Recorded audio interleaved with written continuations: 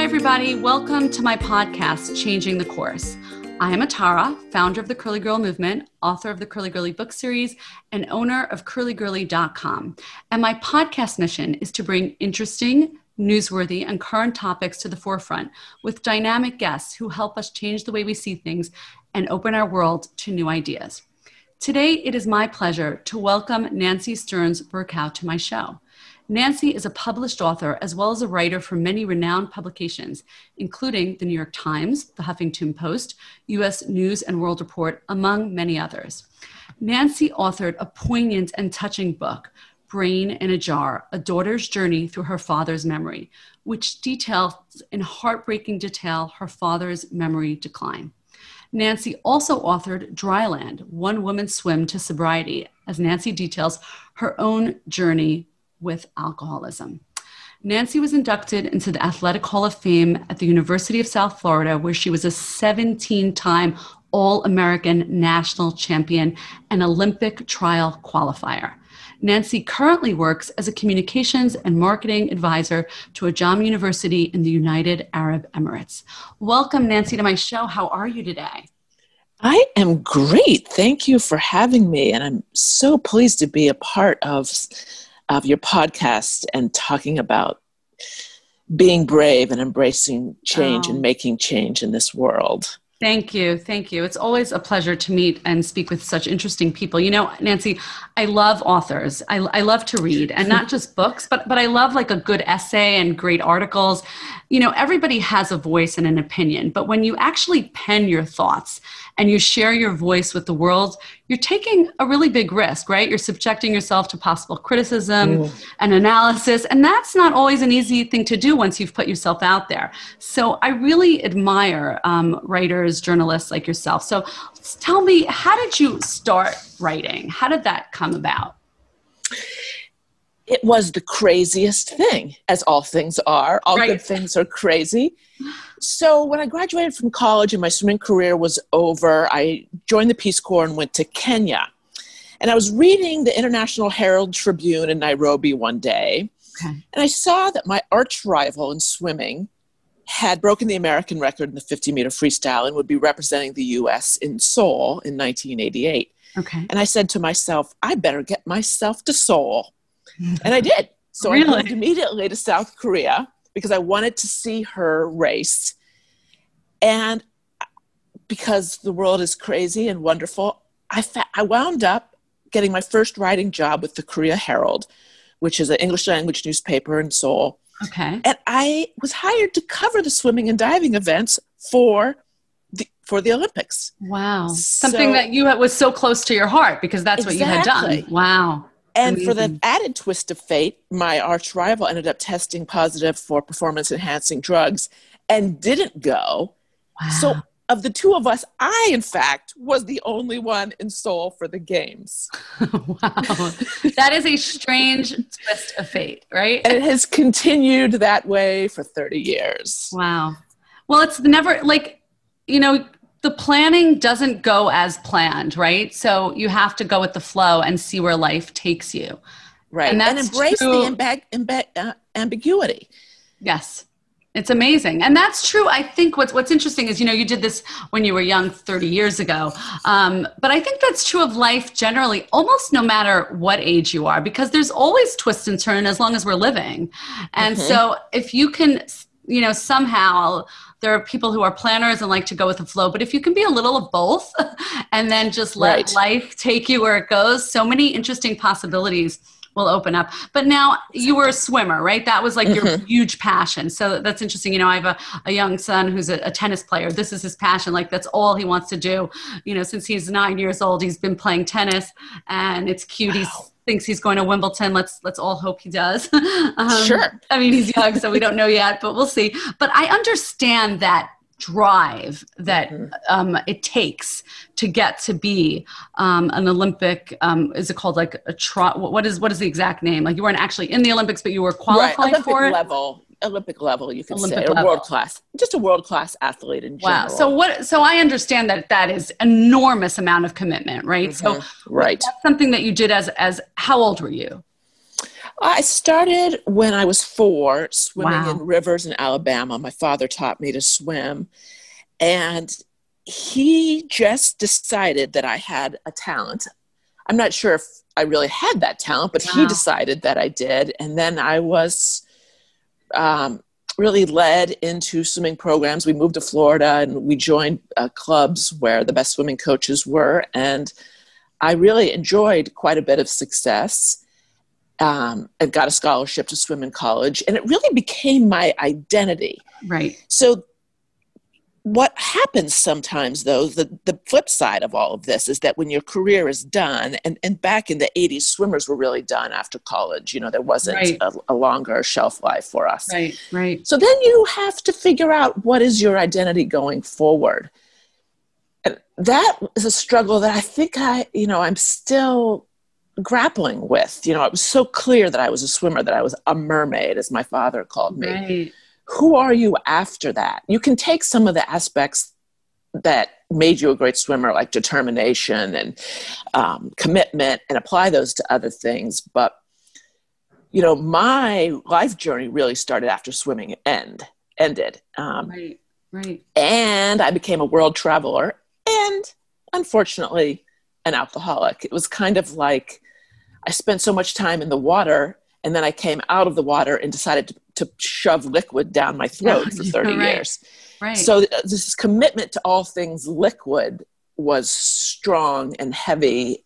And I only emerged from that 5 years ago, courtesy of the desert. We moved to Abu Dhabi, and the landscape and the non-drinking people inspired me to give up alcohol. Wow.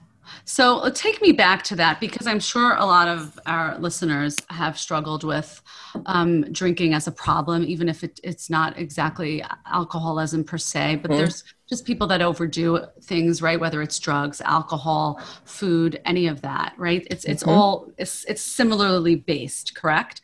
Correct. So take me back to that. Did that just start? You couldn't be drinking while you were swimming. Am I right? I didn't really drink that much during the season, but swimmers are known for being hard partiers. They train hard, they party hard, but they do it at certain times. So when the season is over, but you can't maintain a high level of drinking and be a great athlete. Right. But it just sort of comes with the territory. Swimmers are tough. So they do tend to go overboard. I mean, that's a generalization, but I think a lot of swimmers will tell you the same Right. thing. I wonder if that's true of all competitive sports. I don't know. It might be. I don't know, but I think for some of us that competitive edge is exhausting. Yes. And then you seek a way to recovery or cope. Yes, that makes so much sense, right? You need to decompress, and how are you need to decompress? Specifically with swimming, though, I had my first sip of champagne, I don't know, in my tweens. I had won some big event, and my father and mom were having champagne. They said, "You can have a sip." And I remember thinking, wow, the bubbles in my system feel the way lactic acid or swimming feels in my system. It created that same sort of ebullience. Wow. So it was kind of scientific for me as well. Interesting. Yeah. Wow. Okay. So then there you are traveling the world after swimming is over. And then did you always think of yourself as a writer? I'm just always curious because, like I said, I think everyone has a voice, but that doesn't mean everyone's going to write. True. I think I knew pretty early on that I was going to be a writer, even though I had a professor in college who said, "You're never going to write anything. Forget about it." I think that was the best thing I learned in college, was how to be defiant in the face of somebody saying that. That's where the competitive and determination came in. Right. Right? Exactly. And when I got to Seoul and I got that writing career, really handed to me because of my expertise in swimming, and there was no one else in Seoul who was around the newspaper who could write with that level of authority and authenticity. I just leveraged that for the rest of my life into writing. And I always thought I was short form, but when my father got Alzheimer's disease, I started writing in earnest. I started a blog and was just writing about what was happening as a way to hold on to him and hold on to these fleeting moments. And then that really turned into the book, Brain in a Jar, which then was published in the US and overseas. Yes. What a beautiful, beautiful book. Almost a memoir, would you say, right? Yes. It's a memoir, but a lot of people say that my memoirs, both my books are memoirs, that they read like fiction because there's a fantastical element to them. Yes, that's true. And my father was a fantastical character, that's for sure. And I'll just, if you don't mind, I'd like to tell your audience about why it's called Brain in a Jar. Please, and this will also say, showcase how fantastic he was. Well, my father was in medical school at University of Virginia when his father became sick with this memory stealing malady. So this was in the 60s. Right. And my father actually decided to specialize in neurology because of what was happening to his father. And the world didn't know much about it then, but it did have a name. It was Alzheimer's disease. And my grandfather, became very sick, lost his mind, and all sorts of really bad things happened. Right. And my dad was watching it and horrified for other people that might get it, but also scared for the rest of the Burkhaws. Like, is this going to happen to us? Right. So when my grandfather finally passed away, my father flew to Virginia and went to the coroner's office and had my grandfather's brain removed. And my father brought it back to Florida, where we were then living, put it in a jar and put it on the center of his neurology desk. Oh my goodness. And as a little kid, I just thought, he's got a spine, he's got a brain. These are all things that neurologists would have in their offices. Right. But I didn't know it was normal. But it was my grandfather's brain. And what I learned in studying my father's life very closely was that he saw it as a crystal ball, that it was what he was going to try to fight for his patients to avoid. But of course, there's no treatment then, no treatment now. And also what he feared would happen to him. Wow. And it did happen to him, and he died at the exact same age of his father. Which was what? How old? 73. Wow, young. And then my father, later on in life, when he knew it was coming for him, he just knew beyond a shadow of a doubt, and he did everything he could to stop it. He took 73 supplements a day. He played tennis. He stopped drinking alcohol. Wow. He did Sudoku and crossword puzzles, to the exception of even talking with his family. He was so obsessed. Wow. And he was also obsessed it was going to happen to me. Okay. And the whole point of Brain in a Jar, at the end, the book ends with a letter to my son, telling him that we aren't who our parents decide we are. We aren't who our professors decide who we are. Right. We get to decide. And whether Alzheimer's is coming or not, I'm going to live my life differently from my father. I'm not going to live it in fear. Right. And was a time my son and I were on this bus in Singapore, and everybody was speaking a different language on the bus, and we didn't know what was going on. And I found it really quite liberating. Like, you don't have to know everything that's going on to be happy. Right. So maybe if I'm on this journey where I won't have memories, maybe I can be happy in that state too. I don't have to understand everything. I can just be. And travel has taught me that. Interesting. And have you really internalized that so that there is, I imagine there's a bit of fear, but is there much less fear than your father? There's much less fear. I mean, my father was terrified and made me swear that I would kill him, that I would shoot him, and made me swear my grandmother's Bible. And there was all this drama around forgetting. Right. And in the meantime, he was doing Sudoku and crossword puzzles, even if I was sitting next to him. And I would think, what are you saving your mind for? Right. It's not even for your family. It's just for the sake of saving your mind. Right. So I'm right here. So I just feel committed to really being present, which is very hard for all of us in the Western world.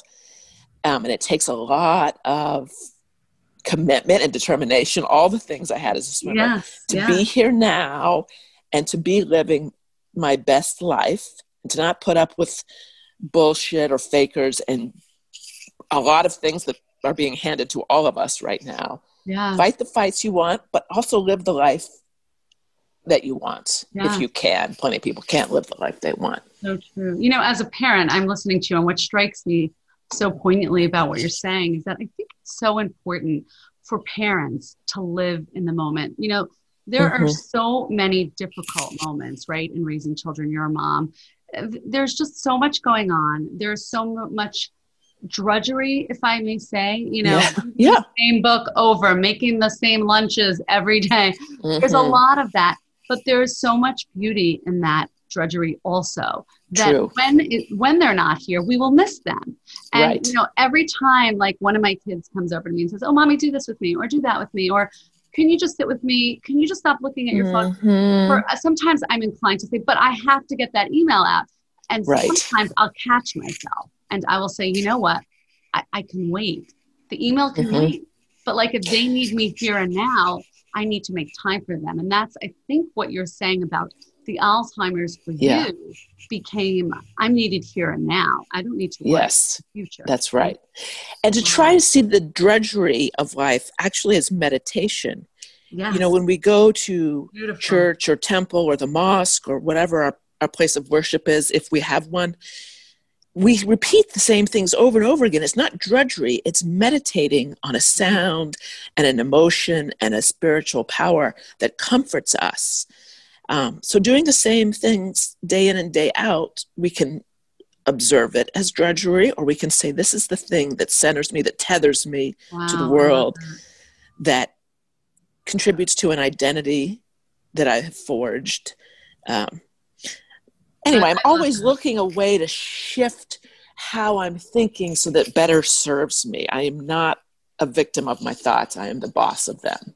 Oh, that's great. No, I think that's really, I like that idea of looking at the repetitive task as sort of like a mantra that you repeat. It is a mantra. It is a mantra. We say Om and Om over and over again in yoga, but do we ever think, I'm so bored of saying Om. I don't. I lived in New York for a while and had actually coached swimming at NYU for a year, which was fantastic. But I went to a workout once, and the workout guy said, you know, I used to hate cleaning the litter box, and I realized I am going to have to clean the litter box for as long as I have my cat. So I might as well just decide here and now that I love cleaning the litter box. So he gets up in the morning, is like, yes, I get to clean the litter box. The litter box. And I was like, that's such a great way to think. I mean, who can bear going through life dreading undoing the dishwasher and doing the litter box? Like, how lucky we are that we have litter boxes. Or that we have to make like lunches all the time. I always try to think that when I'm in traffic. Like, thank God I'm in traffic. It means I have a car. I'm so lucky. And also, what great thinking time. Of course, yes. Wow, I love that. So tell me, I know you love to travel. So I read that, you know, Singapore was the place that really helped you reconcile your father's memory loss. Explain that for me, please. It was just,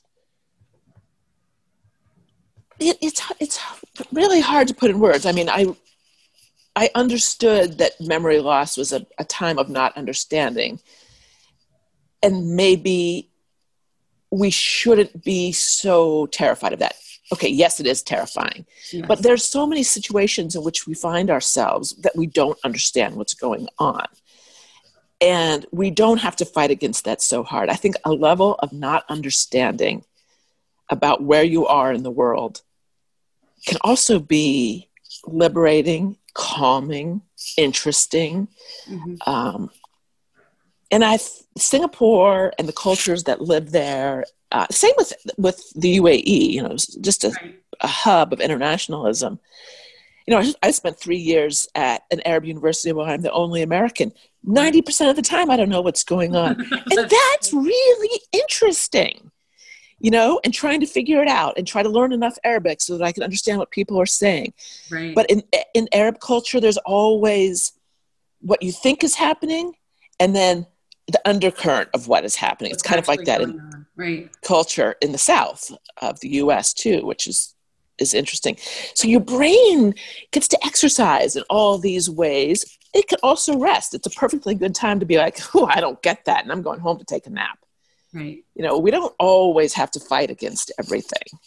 And when I stopped fighting against my father's decline and really reached this level of acceptance, I was able to understand him more and really listen to the story of his life as it played in my head.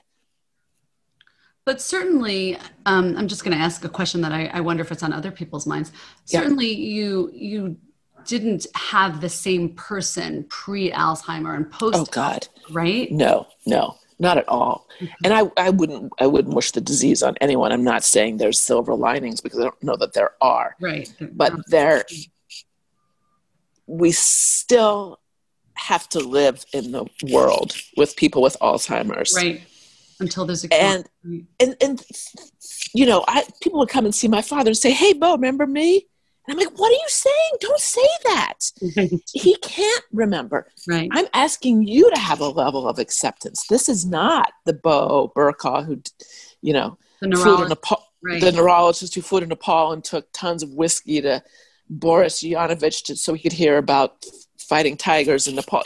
Right. He doesn't do that anymore. He is still that person, but he is also this person. And let's not force the concept of memory back upon him, because he will fail in that task. Right. And it will hurt him and it will hurt you.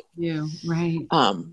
So I do, a number of my friends now are having parents with memory loss, and they ask me for advice. I don't have that much, except not to demand that they remember.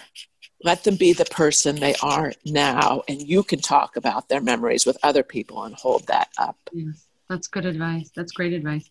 Okay, so tell me, I know Kenya plays a role in both your books. Tell us about Kenya, what that means to you, what that place means. Kenya. Well, Kenya was the first place I became the post-swimmer me. Okay. So I joined the Peace Corps after college, and went to Kenya, and then spent 3 months in training, and then I was sent to a very rural village in the western part of the country, a town called Maragoli, which actually at one point was the most densely populated place in the world. So people are very poor. They don't, their farms have been diminished over the years because they give them to their eldest son, and their eldest son gives it to his eldest son. And over 2,000 years, people now literally have a postage stamp on which to farm.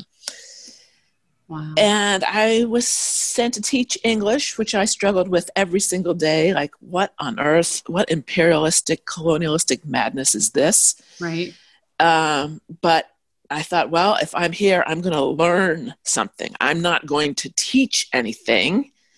I may teach reading and writing, and that's a great skill to have, wonderful. But it's most important that I learn about different ways of thinking and living on your land and being a human being. And I was right for the learning process, because I'd never been anything but a privileged swimmer in Florida. Right. Wow. Right. So I seized that opportunity, and I hitchhiked all around that country. I spoke Swahili extremely well. I rode public buses. I just lived amongst the people as best I could and made lifelong friendships.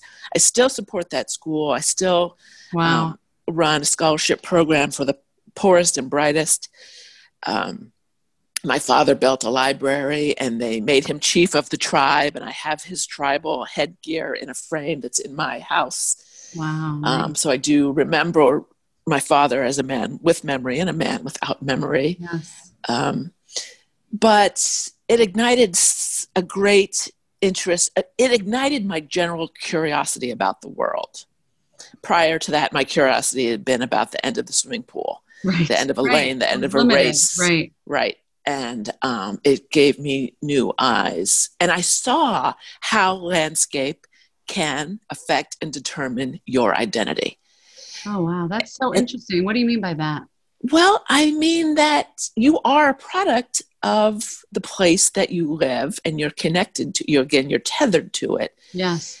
And where I really learned the lesson is when we moved to Abu Dhabi in 2015, and I saw how interesting it was, and this is a quip, but it also matches the reality of the situation, that the people of the desert, the Muslim Bedouin culture, they also don't drink. They are dry in the desert that is dry, which is why my book is dry, right? Why it's dry land.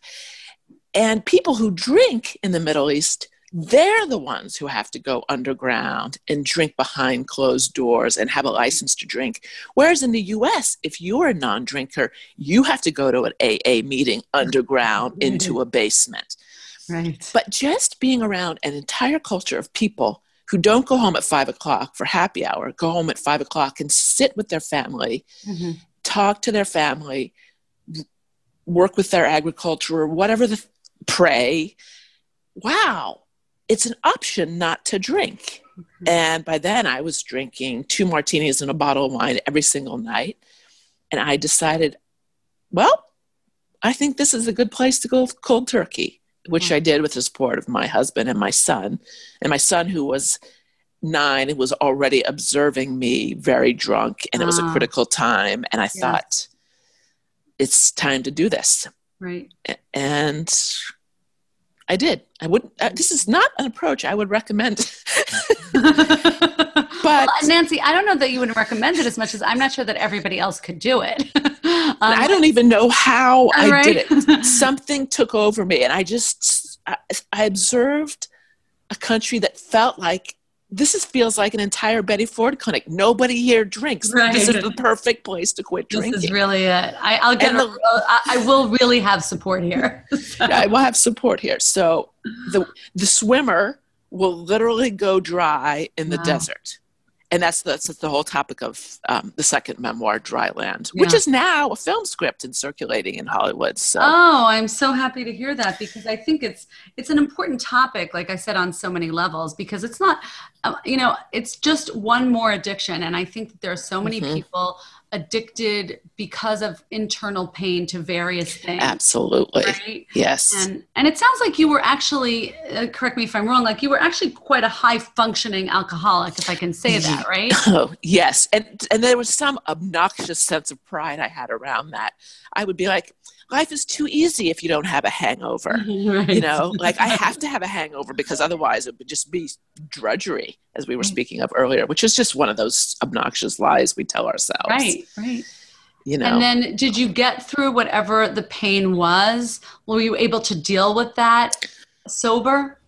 Yeah, I think there was a long-standing hole in my existence that was not, it was filled by chlorine, and then it was filled by alcohol, and I call that feeling sort of the sea of lonely, and it can sort of wash over me, again, a landscape motif, but I don't have that anymore. If something makes me unhappy, I'm like, I have no way out. I just got to be like, okay, I'm unhappy right now. So I have to deal with it, or I have to deal with it.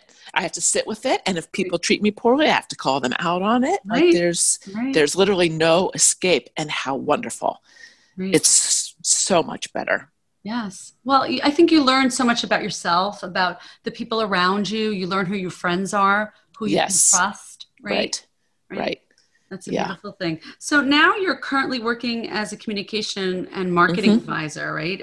Right. UAE University. So tell me a little bit about that and that role. Right. So that's with Ajman University in the UAE. I was there for 2 years. I've been working remotely for 1 year. And the only reason we physically left that place is that my son really wanted to go to high school in the U.S. Okay.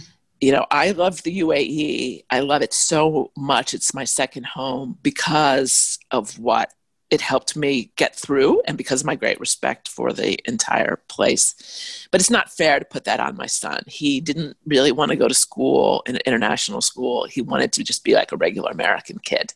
Fair enough. Yeah. So we're here, and fortunately I have such a strong and amazing friendship and partnership with the chancellor of Ajman University. So I continue to work with him on, just how we talk about the institution. My first day on the job, I walked in and I said, what are we trying to accomplish here? And he said, I want Ajman University to be on the global map of higher education. And those were my marching orders. And I was like, okay, to myself, I have no idea how to do that, but that's what we'll do. And the best kept secret in the Middle East is now ranked among the top 750 universities in the world. That's wonderful. With the third most diverse student body in the world at an institution. So I was a part of that journey with the institution, and I'm proud of that and proud of them. And none of us speak really the same native tongue. A lot of us are, from the subcontinent, from Africa, from the Middle East. There's a lot of Arabic, but a group of people who don't on paper have a lot in common came together to solve problems. Right. For a common good. Yes, that is amazing. How has coronavirus affected the college? Same as every other college. Yeah, virtual, everything's virtual? Mostly virtual. They're doing a hybrid model. The one thing that's different is that they are much more aggressive than the U.S. about testing. Right. And, you can get your results in 15 minutes. So everybody is tested all the time. You walk in and there's sensors that, tell whether you have a temperature. So it seems to be much more vigilant. That's great. Yeah. Well, hopefully we will get there. It has just been a real pleasure talking to you, Nancy. And you. No, I mean, you're just really a very interesting person. I think we just tipped the surface here today. So I encourage everybody to read your books, Brain in a Jar, Dryland. They're both available on Amazon. I think you're just terrific. Your articles, your essays are just everything you write. That's how I found you. It's just poignant and beautifully written. And I love that. Thank you so much. Thanks for having me, and thanks for having a platform where we can have unique conversations. Yes. It's wonderful. Thank you. All right. So have a great day. Bye for now.